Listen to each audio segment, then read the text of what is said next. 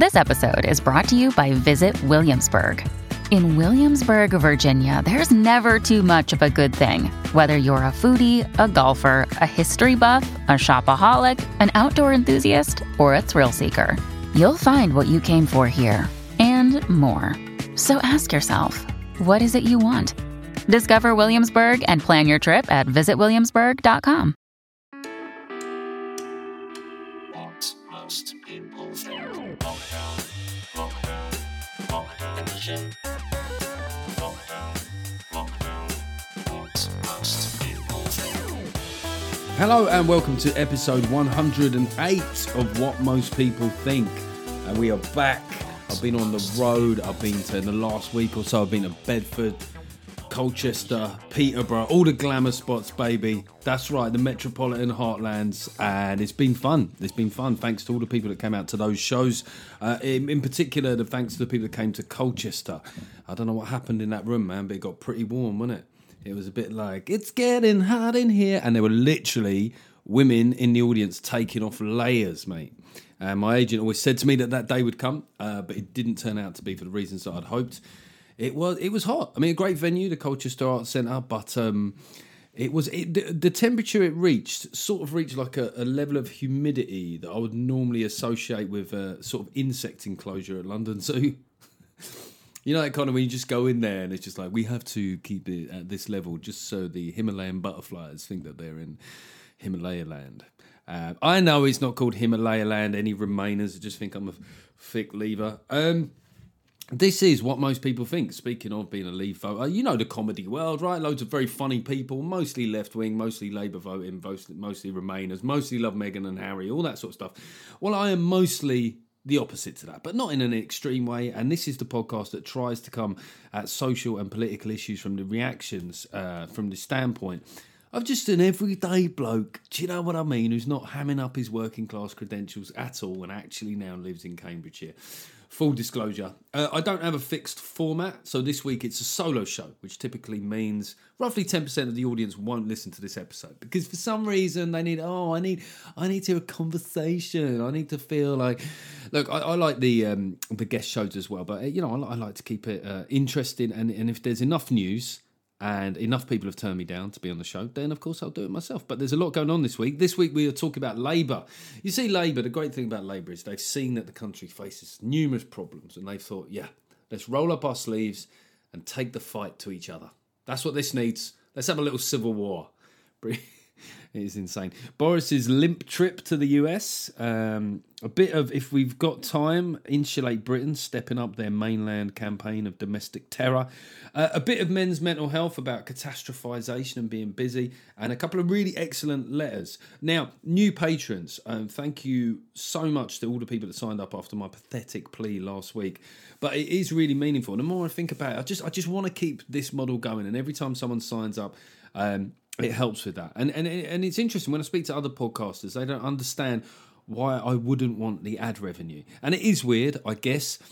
He's one of the only Tory comics doesn't have advertising. That's a bit strange, isn't it? That's a turn up for the books. And also, just saying, if you look at the tickets for my tour show, I think you'll find mine are a lot cheaper than all the lefties. Just say, who's the true socialist?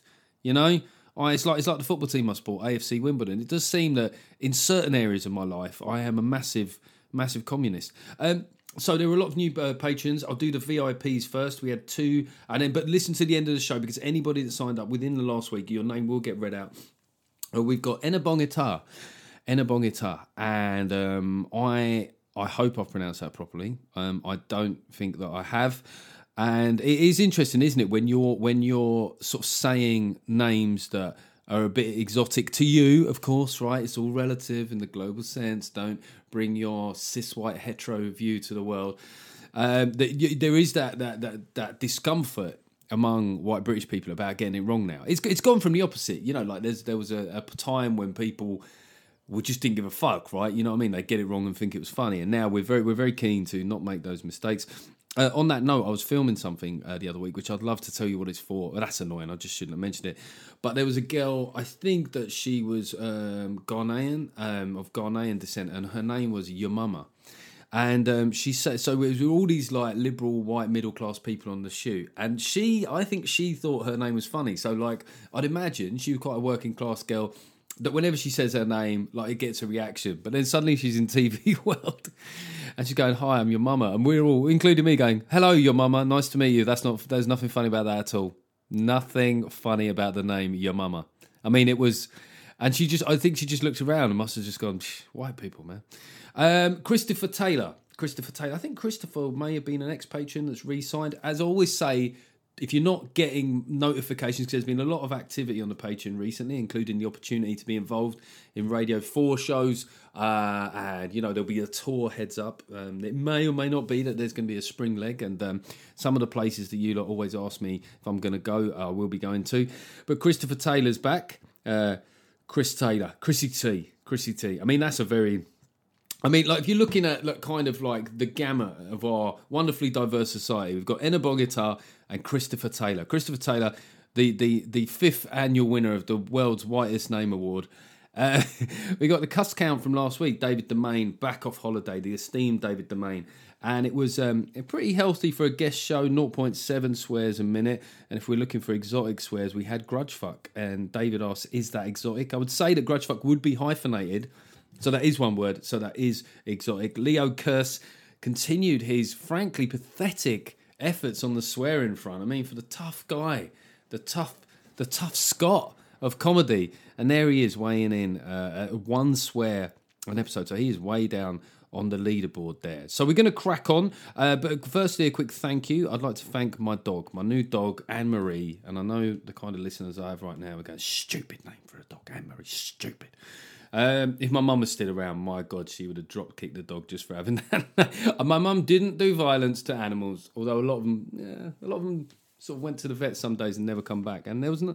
Anyway, let's not get into that. My dog, she's a shared, and I kind of love her for it because our older dog, Lily, is like the older sibling. She's kind of like responsible, nervous. You know what it's like being the firstborn in any family. You had to sort of look up and just see your new owners just looking nervous about everything. So you kind of take on that anxiety. That is very common think about any families you know, right, where there's kind of two or more kids. Think about the oldest one. They always look a bit kind of burdened, don't they? You know, there's always a special bond between them and the parents, but equally the price they had to pay for that was that in the early years of their life, their parents didn't know what the fuck they were doing.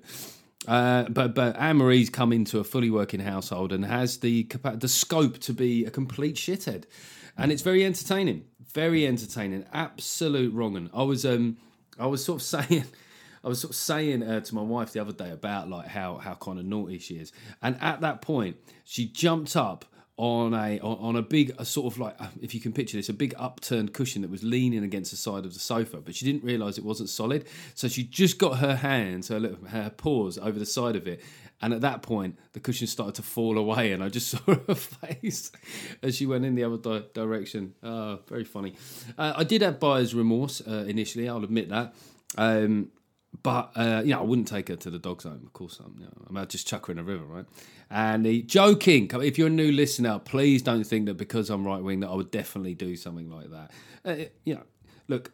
Unless I really... I'll just leave that subject alone. People get so upset about dogs. When you're getting a dog these days, right? If you're going to get a puppy, okay, just be very careful who you tell, because there's a new phenomenon, and there must have been some sort of documentary on Netflix, but people have seen this documentary about puppy farms, and oh my God, you have people like that aren't normally that opinionated in your life that will just suddenly go, okay, just promise me this, that you will not get them from a puppy farm. I don't know what this documentary is doing to women. It's fucking disturbing them. And I'm like, I was winding up some people I knew because, there's a price threshold where you sort of basically got to say the price to reassure them. So I was going, no, I got it like totally legit. She was 40 quid. I met the bloke in the car park at Lee Delamere Services. But she's great. And it's great coming back. Anybody that's got more than one dog will know that arriving home, it's like being mobbed like a pop star arriving at like the Dorchester in London. I feel like Michael Jackson in his heyday, obviously without the kid stuff. The fuck you. The British Comedy Guide ran my story. If you listen to last week's podcast, I made a plea. We're doing the show called Never Kissed a Tory on Radio 4. And it's so weird that this is a one-off episode in the graveyard slot, right? And it's amazing the things that get traction. Now, evidently, I've picked a good title because the Novara media journalist, Ash Sarkar, and by the way, I'm going to tell the story, but don't go on and start any flames. I don't give a fuck about what she said, but she kind of, so in the tweet it said, and I always hesitate about talking about Twitter because there's a massive element of he said, she said, but it said that Jeff Norcott's landed show called Never Kiss the Tory. In it, he plays agony uncle to people who have, had negative impacts on their personal and professional lives because of their politics, right? So it didn't say it was only about right-wingers. So Ash has quote tweeted me. Now, look, she's a journalist. She's in that world of this quote tweeting thing. I don't fucking do it. I'm an old-fashioned gentleman. I reply in the comments. Hey, remember the old days when we used to do that? I find comments, quote tweeting, is a bit like if you're at a party and then you suddenly answer a question very loudly so everybody else can be drawn into the debate. And she quote tweeted it and said, "Oh, dear Jeff, I have a problem. My party has an 80-seat majority and I've still got a persecution complex," right? I'm paraphrasing a bit, but that was the sort of gist of it. And I was like, okay, look, I can see where you're going with this, but that is not at all what I'm driving at here. If she'd have read the article, she would have seen that I was appealing for people from both sides. Like, I was aware that I would get a lot of Tories and Brexiteers that have had problems. And that she just sort of jumped to a conclusion. And anyway, this tweet goes fucking nuts. And like an idiot, right, in the interval, I'm having a great show in Colchester. I think, I'll just check Twitter just to pass the interval, just to distract my mind. And then suddenly my name is fucking everywhere. And there's all these hard left types going, "You make me sick, you fucking arsehole. Oh, poor you, eh? Yeah, it goes with the territory when your votes have cost 130,000. By the way, like there's that figure that goes around that austerity caused 130,000 deaths. Now, there are a lot of people that believe this. I did do a fact check on that. And it isn't verified, okay? So I'm not saying that that argument isn't without merit, but it is interesting how it gets trotted out now as a point of fact and a stick to beat all Conservative voters with. But like you, in the same way that you if somebody voted Labour in 2001, is it legitimate to sort of say, well, you caused like 500,000 deaths in the Middle East? I did vote for Labour in 2001, so maybe I'm guilty of both. But what happened was all these people piling on. It sort of kind of made me remember while I was doing the show. I sort of thought, oh yeah, like people on the hard left in particular have this sense of moral certainty that means that things that they can give out in public. I mean, they've literally crystallised the whole reason I'm doing the fucking show. So thank you. And by the way, look, Ash Sarkar, she didn't say anything abusive to me. She made a point about the show, so I can live with that. I was a bit surprised because I've met Ash. I thought we got on all right, but I'm not going to get into this online beef thing. And one thing is that I do read comments and replies sometimes, but it's just like people abuse me and stuff. And there was a few journalists that had a pop at me, but just the idea for me that they've had a pop and then their adrenaline is all up, right? And then they're logging in just going, I wonder if he's seen my fucking comment there, yeah? I wonder, yeah, what you got to say that, Norcott? And just as the hours pass by and they realise that A, I haven't read it, and B, I don't give a shit. Let's talk about the first subject this week. Let's talk about, well, one of my favourite subjects, let's be honest, Labour being in a mess.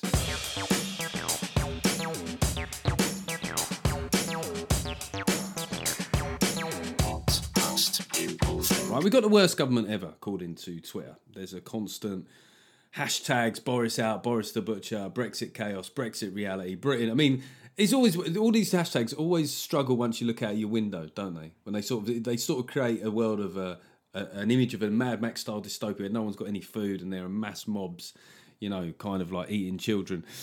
But this idea gets propagated by Twitter. Now, the Tories have done a lot wrong over the last 18 months. I think all governments around the world have struggled with the first global pandemic in 100 years. But the problem is, firstly, is that these people that put forward this idea tend to ignore the good stuff that they've done. And things like the furlough, which was popular, and the fact that, among a lot of voters, the Tories certainly seem to prioritise the NHS, to a lot of Tory voters, maybe too much, and the vaccine rollout. And those are the three biggest things in the pandemic. Yes, there was the exam fuck-ups and they'll go, but PPE. Well, look, if you want to look at, just type in the word global PPE shortages and you'll look back to the spring of last year and you'll see that there were shortages everywhere, right? In Russia, Germany, Denmark and the US. But we sort of got the idea in this country that this global shortage of PPE was somehow something that we'd fucked up on individually and could navigate around until supply chains cranked up production. And it is one of my problems with the left. First up, this is supposed to be about Labour and Starmer, but surprise, surprise, it's Jeff going on about his issues with the left. Is they always exaggerate, right? So PPE shortages were exaggerated. The Brexit chaos. I mean, at the moment, there's no doubt that there are supply chain issues with certain foods that have been exacerbated by the combination of COVID and Brexit.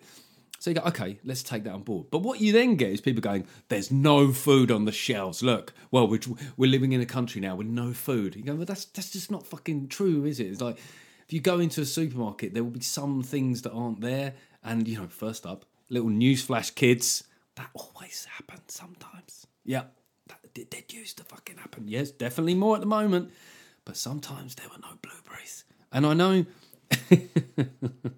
and I know that obviously for Remainer types, the absence of fucking butternut squash is going to be a big issue. Oh, there he goes, Jeff. He's winding up the Remainers. He couldn't just try and be objective. But it's the problem. They always exaggerate, right? With the free school meals thing, it was like, children will starve. You're like, okay, look, I realise that the withdrawal in a pandemic of free school meals may have put additional pressure on low-income families, but then you take it all the way to children will starve. And maybe my political issue isn't politics. Maybe I'm just too fucking literal. All right, let's get back on topic here. So Labour have been behind in the polls steadily for a long, long time, despite a recent bump after the announcement of the national insurance rise. And Boris Johnson's net favourability is higher than Starmer's. I know. Look, I don't fully get it myself, but that we are where we are, right? And you remember at the time that Corbyn was in power, and this is where the hard left maybe do have a point, is that, sort of centrist commentators like James O'Brien were party to the theory that anybody other than Corbyn would be 20 points ahead of this shower, right? Anybody other... I mean, first up, 20 points ahead is a fucking reach, isn't it? When has anybody... I mean, I think the last party to be 20 points ahead in the polls were Blair's Labour up against an absolutely shambolic sort of end of term Tories in the mid to late 90s, right, coming into that 97 election. So that firstly was a bit of a reach, and now it is somebody other than Corbyn, and he's very much not 20 points ahead. And Labour are heading in on conference, right? So Starmer has decided to, in a slight fucking balls out move, he's decided to take on the way that the Labour Party elect their leaders. I think what they've got is like a one member, one vote type thing. So this was a change done by Ed Miliband, which was in a genius move. He just said, let's make it £3 and any prick can have a say. You know what I mean? Any fucking keyboard warrior sitting around the country, the kind of person that basically wants their collective biases to be reinforced. So by the click of a button, they can just elect any fucking mad Marxist. And lo and behold, there was 5 years of Jeremy Corbyn. And so Starmer has sort of said, he wants these changes for democratic reasons. And democratic reasons, I think, roughly translates as we don't want any more nutters like Jeremy Corbyn. And this has thrown him into dispute with large parts of the party. The membership, obviously Momentum don't like it. It goes against everything they stand for. But also the unions, and including the friendly ones, right? And but the problem is it kind of reminds you of one of the issues with the Labour Party, this hulking great institution with these factions within it, of the Parliamentary Labour Party, the unions, the membership, which has become a much bigger part of the sort of influential sphere of the Labour Party. Then you've got sort of Momentum tagged onto that, and it's all a bit confusing. You just think, at least for the Tories and the Lib Dems, it's pretty straightforward. You go, the Tories, they're big business. The Lib Dems, they're like the campaign for real ale and fucking organic slippers or whatever. And... And it just reminds you, there's a constant dispute in the Labour Party, isn't it? It's like, to them, it's like politics is a football match, which isn't actually about playing football. It's just a big opportunity to decide who owns the ball. And Starmer then, he publishes this long-awaited essay. Long-awaited, slightly hyping it a little bit. He publishes his essay, and it turns out it was going to be 14,000 words. It ends up being 12,500. And I don't know if maybe that was like, in sixth form, when you go through your essay and you realise you've used the word consequently and however 4,000 times. And it's an essay. I mean, it is kind of incredible that I'm not sure essays are the way forward, Keir. I've got to say it. If you look at that red wall there, I'm not sure people are standing outside going, problem with Labour Party the last few years? I haven't had enough fucking essays, all right? I mean, did Keir Starmer look at get Brexit done as a slogan and go, yeah, it's good, but feels like it's kind of like 12,497 words light, right? He still thinks he can win, but he's like Miliband. He thinks he can win by being nice and intelligent. Where is the evidence that nice, intelligent guys have done well in politics recently? Look at the United States, right? The last guy they had was a narcissistic prick, right?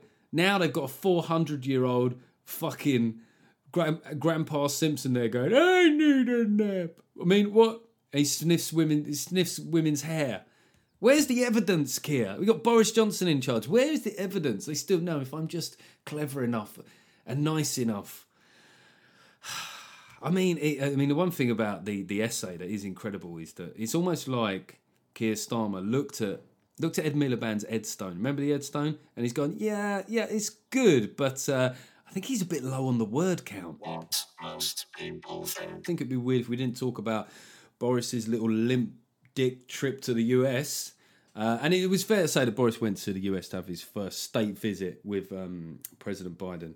And he did seem to come back with next to fuck all, didn't he? I mean, as a Brexit voter, you have to admit that one of the key claims for a while with Brexit, certainly with Trump in power, was that we'd be able to get a trade deal with the US. And Trump, he fanned the flames of that. And obviously he didn't. For a long time he was expected to win the next election. He didn't win it. Now Biden's in, and he's kind of like a continuity of Obama. Well, I mean, it's exactly what he is.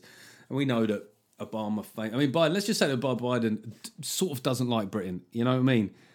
In the same way that Boris sort of doesn't like combing his hair. Let's just say that. He's not a massive fan. And it's a similar position to Obama, who famously said you'll be at the back of the queue for trade deals. And Biden has said, well, it's not a huge priority for us at this point in time, which isn't the same as saying, you're at the back of the queue. But it's been interpreted as that because, there is this constant battle with, the Remainers and Brexiteers to find evidence of things that have just been contradicted. When it seems to me that there's a constant, stream of evidence for both sides. At the moment, Remainers having more stuff validated, but it's gone both ways over the course of the last year. And, Boris has been... he's been reduced to scrabbling about so there's no trade deal for now. And Boris has been reduced to scrabbling about for concessions on British lamb. I mean, that is pretty weak, isn't it? As he sits down, he goes, you've had a trade deal? And Biden's like, no. He's like, okay. Have you tried lamb recently? Lamb sandwiches, British. Oh, love them. Let me tell you. Bit of mint jelly. Oh, God, bit of butter. I mean, that's not good, is it? However Tory you are, however much you love Boris, then you have to accept that is not a good trip. He's selling lamb like some fucking guy in a meat van. You get in the market. They go, maybe, I'll tell you what, ladies, I won't just throw in the lamb chops. I won't just throw in the sausages. I'll throw in half a pound of bacon and we'll call the whole thing a tenner. And, but the Remainers, want their win. They want, as I was saying, they want any evidence that everything that they said was going to happen is going to come to pass. I mean, leave aside the fact that this year Britain is expected to grow at the fastest economic rate of any country in the G7, and that's despite Brexit, #, but it's just harder to get those views getting traction on social media. And also, if your objective in leaving the EU was to be outside the EU, then it is a success. And I know that doesn't make sense to a lot of people, but as I often say, in the biggest poll after Brexit, the Lord Ashcroft poll, a poll of 25,000 people, that's a lot of people for a poll, is that 52% of people quoted the sovereignty issue as their main issue. And I know that a lot of people just don't get it, right? But if you're a Remainer and you don't get it, think about a country somewhere else in the world, somewhere that you don't hate, somewhere that you don't instinctively think that, like Britain, that everything they ever do is crap. Imagine that they were part of a bigger political supranational body and then they got independence. Would you not see that there was some sort of positivity just to having independence, right? Just to not having any oversight from a much bigger bloc, right? Essentially a neoliberal trading bloc. And Boris on the trip, he did get some concessions on climate.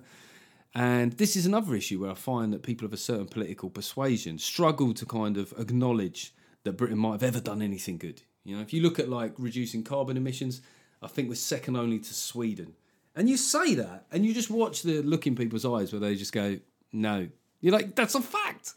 That's a fact. They go, no, I'd love to see that. They just do exactly what kind of Trumpian hard right people do, where you present them with a fact that fucks them up, and then they're essentially calling it fake news. So look, concessions on climate from Biden. He got Biden to commit a bit of extra money. Would Biden have done that anyway because he needs to throw a bone to the kind of more left wing agitators in the US? Possibly, but yeah, lamb. Who wants some lamb? That'd be the lamb. I mean, Starmer's done him such a solid by writing a stupid essay and going to war with the unions, because if none of that was happening, we'd be looking at one of the least successful diplomatic trips by a British politician in living memory.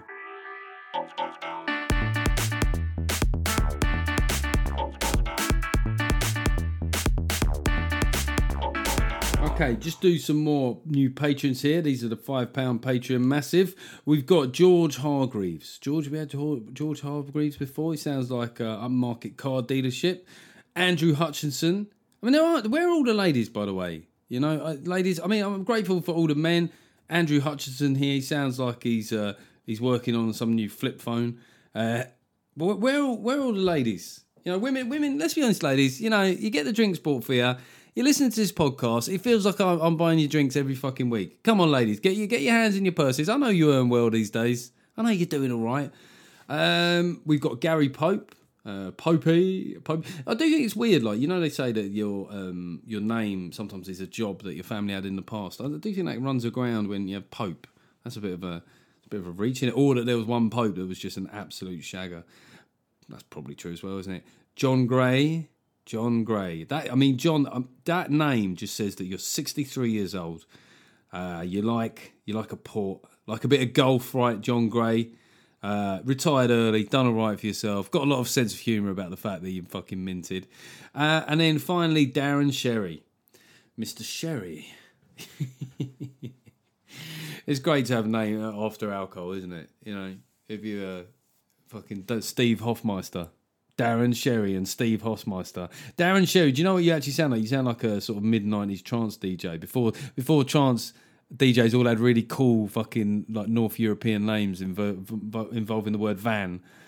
Darren Sherry there. Darren Sherry is a mid-90s British DJ, went off the rails, and actually the film It's All Gone Pete Tong was based around him. Just a quick little hype here. I am on the tour. I haven't mentioned this one much at all. I'm on the Tuesday, the 5th of October. I'm at the Core Theatre in Solihull. I've gone there every tour. I filmed my version of Taking Liberties there back in 2019, so we'll be back there very soon.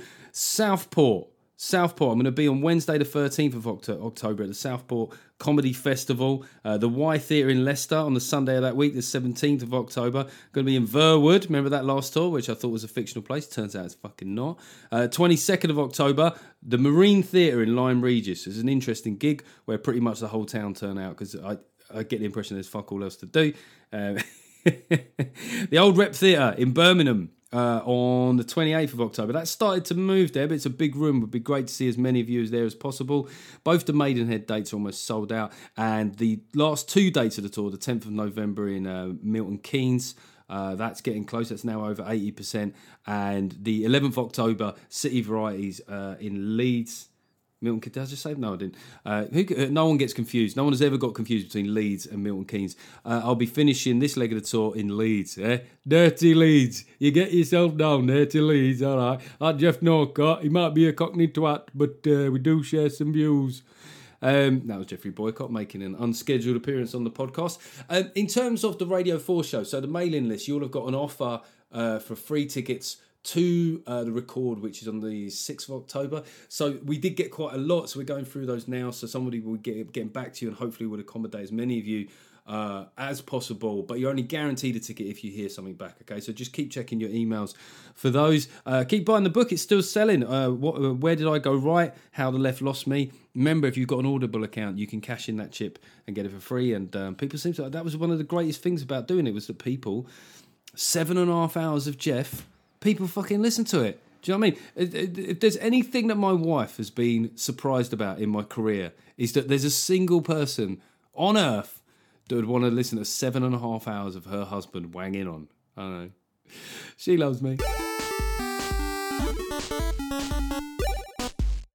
Okay, we mentioned the other week Insulate Britain. Just a quick double dip on them. I mean, one question I've got, and I don't want to sound like a Daily Mail, like the most sort of Daily Mail reader ever, but are they terrorists? I've gone full Richard Littlejohn. do we need to start doing? Are they terrorists? Because I saw a video the other day on LBC of them like there was a moving free flowing traffic on the M25 going at about 20 miles an hour, which may actually be a new record for traffic on the M25. And there's a junction 10, and instead of stopping, people at the lights, they just fucking ran straight on. They ran straight on, and while traffic is moving, and started to sit down. And there's a lot of lorry drivers there, right? And I'm thinking, I've sort of lost a little bit of respect for lorry drivers. I've got to be honest, right? I would have hoped that there'd be some more, headlocks and, these aged ex-art teachers getting dragged off Junction 10 by their hair. But I'm not advocating that... you should. One thing I do think is you should probably arrest people that cause huge delays. And in fairness to the police, they have started to do that now, arresting. But I know it's sometimes it just takes a while to work out that's your fucking job. But on that note, by the way, interesting letter coming up in later in the show. So stay tuned, and I do use phrases like "stay tuned" because I just am a bit 80s. But it is amazing. You think like even a week ago. We had a senior ranking police officer standing there just saying, okay, we will be arresting you shortly. We have bought some nice bottles of water. Well, this isn't fucking Uber Deluxe. Do you know what I mean? Like, just get them off the fucking road. What is going on in this country? I really have gone so Daily Mail. And then they, Insulate Britain, they had one of these guys go on a GMB and they had a bit of a PR disaster. Let's just say about this lad, how can I say this without being too politically incorrect? Let's just say, if you were casting of Mice and Men in an Amdram, this lad could have played Lenny without much training. You hear that? I mean, and he just was so arrogant. It was that dangerous mix of stupidity and arrogance. And the entitlement, right? So his argument seemed to be, well, we're doing this because, we had an e-petition, it got to 700 signatures, and the government still didn't do exactly what we said. So we're taking direct action. And he got into it a bit and ended up fucking stalling off, ended up looking a bit stupid. But then when they got into brass tacks, it turns out that his house isn't insulated. Now, look, I don't know what kind of income he's on, but if you're willing to like get run over by an articulated lorry for the idea of insulating houses, I would have thought that somehow you would have found a way to insulate your own fucking house. But this is the problem, isn't it? There's a debate and there's a way of thinking at the moment that thinks that it's the government's job to do everything. That is quite... I mean, like, it rarely gets challenged. Certainly on the BBC and ITV. Like, that, no one ever challenges that simple aspect of it. Why should the government do all of this? Okay, maybe up to a certain income point. Okay, but beyond that, there are benefits in terms of energy consumption for householders. Right? Maybe people should do the right thing rather than governments. It does worry me that we constantly outsource conscience and action to governments. We forget how to be good people, Britain. We forget how to do good stuff ourselves. And as I say, on that, that guy, he's one of the classic ones where you mentioned that thing about how well we're doing on carbon emissions. He would have just batted it away. They've just batted it away. And why is it always? Why are all these protesters seem to be from like such a tightly knit demographic? It does feel like, in a way, that the Corbynistas lost the cause, didn't it? Like, the kind of like 52-year-old kind of housing officer, those kind of Corbynistas with an earring, and he's like, the Corbyn thing died. He's like, fucking hell, God, that made me feel alive. What can I do now? I'll tell you what, I'll get on the M25 and, cause a 7-mile tailback. That's going to win people over to the cause.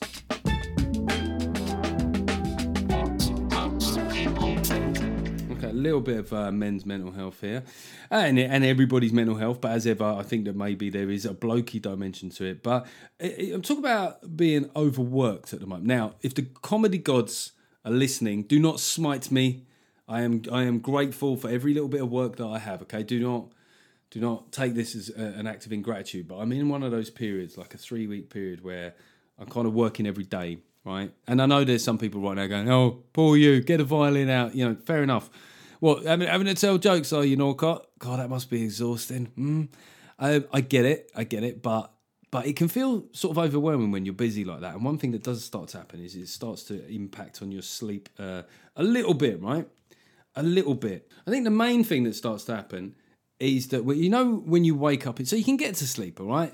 And you're knackered, but then you wake up and you need a piss. Now, in more benevolent, easygoing times, you'll just wake up, you'll think, oh, I need a piss. Okay, I'm going to go and do this with my eyes closed. I'm going to do it with my eyes closed. There you go. I'll keep pissing with my eyes closed, and yeah, some might get on the floor, but that's a bit of a design fault with men. Not my fault. I'm not going to sit down. I'm not a woman. And you get back in bed, right? But then when you're really busy, you wake up, and then like by the time the piss is thundering against the water, you've had your 17,000th thought, right? It's all comes in on you, doesn't it? Oh, fucking hell, fucking hell, fucking. And then by the time you lay down, right? So when you're in a good headspace, you'll be lying down thinking, Jeffrey, go back to sleep now. But when you're in a bad headspace, you're thinking, Jeffrey can't cope. Jeffrey needs to be sectioned. So it can all build up a bit, and it comes from catastrophizing, doesn't it? Thinking, I can't cope. Despite all the evidence that you do cope and you can cope, it's just there's something in you that's alarmed, right? And I have a tendency to catastrophize things quite quickly. I mean, it's almost comical the degree to which I do think I have a bit of hypochondria, and it might be to do with the age I am, right? 44. Quite a lot of people have died now. There's a lot of people that go, there's a lot. Those celebrities that used to die when you were young, and you go, fuck him, he was old. And now you go, fucking hell, he's 2 years older than me. So, I do have a bit of that about me. I've learned a couple of coping strategies. So when you wake up in the middle of the night, is one thing, don't check your phone. Why are you checking your phone? What's the win when you check your phone? What's the good outcome there, right? Because say, for example, you manage to get to sleep at about 10. And you check your phone and it's 1:30, right? And you go, fucking hell, it's only half. I've had 2.5 hours sleep. What if I don't get back to sleep at all? What if I have to take on tomorrow having had only 2.5 hours sleep, right? So you don't win there. And then what if you check your phone and it's 4:30 and you go, well, great, it's almost morning now. I won't be able to get back to sleep. Fucking hell, how am I going to cope with only 6 hours sleep? So just don't check your phone. And try to, one thing I've worked out is just try and get a positive image. Like not, just like, the old counting sheep things, bollocks. Just think of something that you like looking at. Lads, or ladies, right? Just something, not so much that you then feel that you need to take other action, but just to play. I mean, my things, I think of a lot of Star Wars imagery. I know it sounds really childish, but I just think of an Imperial Star Destroyer.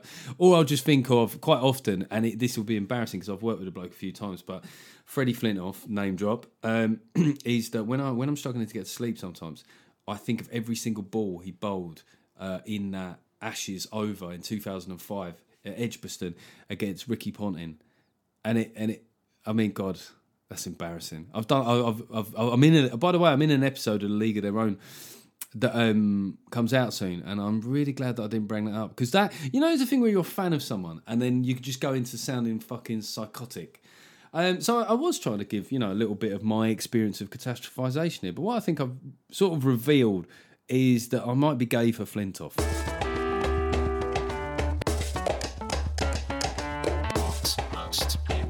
Okay, we've got a couple of letters here. First up, I tried to find this one. Annoyingly, I can't find it. But it was a letter from somebody who is a copper at this point in time. And he was sort of pushing back on what I was sort of saying, why don't the modern police want to get stuck in? And he basically said, we do.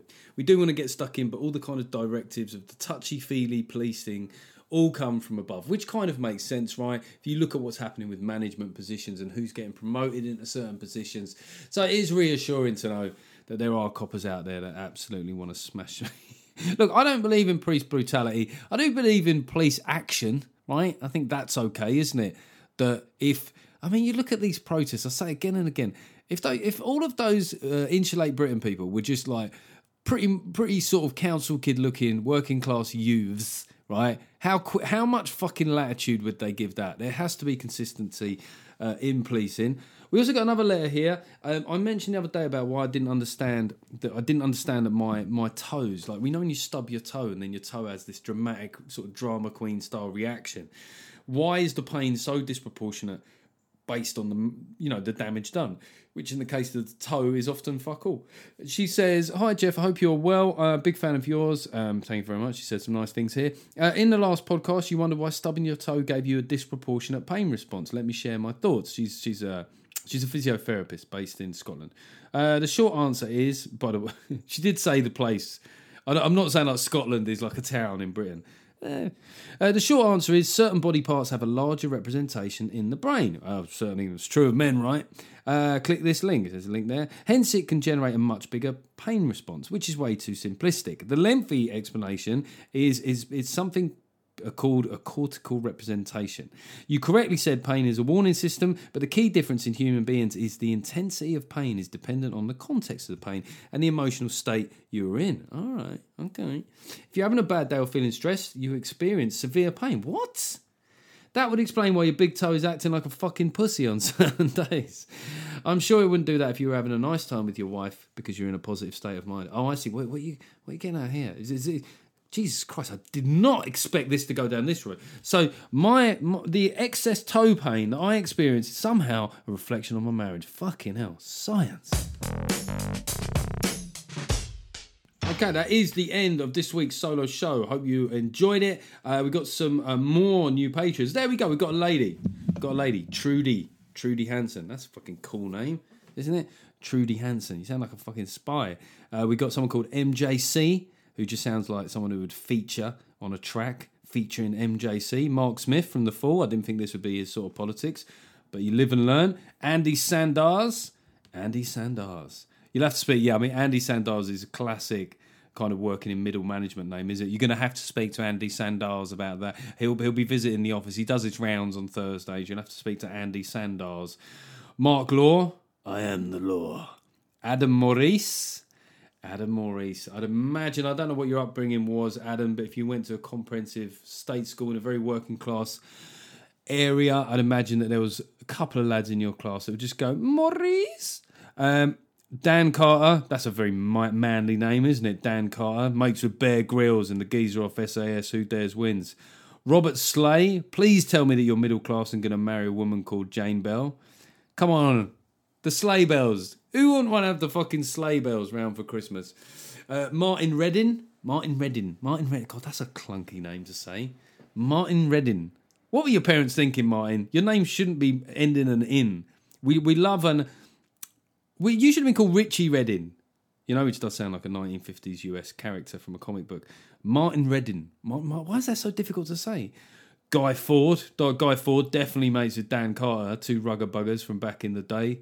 Ellen Richards. And then we got another lady there. Well, isn't that nice there? A woman that pays her own way. That's feminism, ladies. Okay? All you ladies out there just sitting there freeloading on my podcast. Okay? You got your own money these days. Can you tell that Jeff is fluffing because he's trying to see if there's any new reviews on iTunes? He is. We got one on Thursday. Love the show. This is from Rob. By the way, if you leave a 5-star review on iTunes, I will read them all out eventually. Love the show, Jeff. Look forward to the latest edition. I am one accumulator win away from becoming a patron. Either that or cancel my Bernardo's direct debit and chuck that £1.74 your way instead. Look, I'm just saying. Look, Bernardo's is a good cause. I've got a kid, right? And, I cancelled his PlayStation Plus recently. Maybe I could reactivate that. Just saying. This is from Pillhead. Jeff loves house music, clubs and Ibiza. If you do too, this is the podcast for you. I mean, I mentioned clubbing in passing. Do you know what? Actually, I just haven't got the time for it. I would love to do a podcast about house music and clubbing because there's so few comedians that like it. They're all such pussies. They're like, oh, I need lyrics to tell me what to think. This says from WWW. Says gap in the market. Have you thought of getting someone to put up the money to launch a rival to the tediously unfunny? And then he mentions a publication, which I hear you. Here we go. This is from somebody who's really upset. I quite like these. In the beginning, you were very funny, entertaining, and relevant. I cancelled my Patreon subscription because I felt that you were telling the same jokes and quips wrapped up in the same tired anecdotes. I like you because of your political opinions and honesty, but politics needs more humour. It needs it! I read your book and loved it. That's the weirdest 1-star review. I mean, I think what you got to understand, the person that wrote that 1 star, is that one thing that people tend to like about podcasts is an element of continuity, right?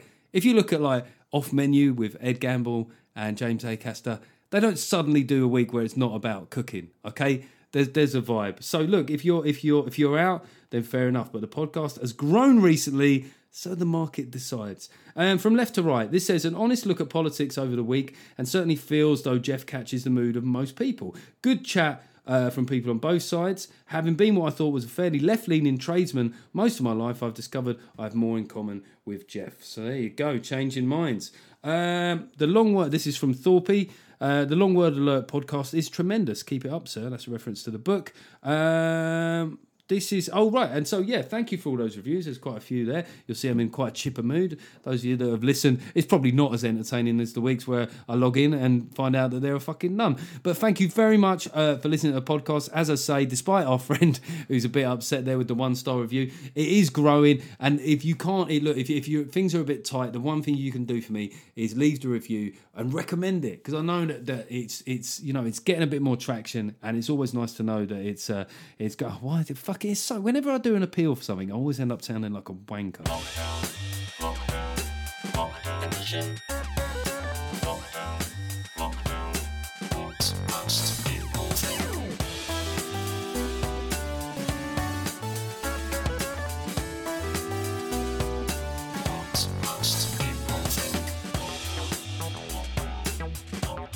Lockdown.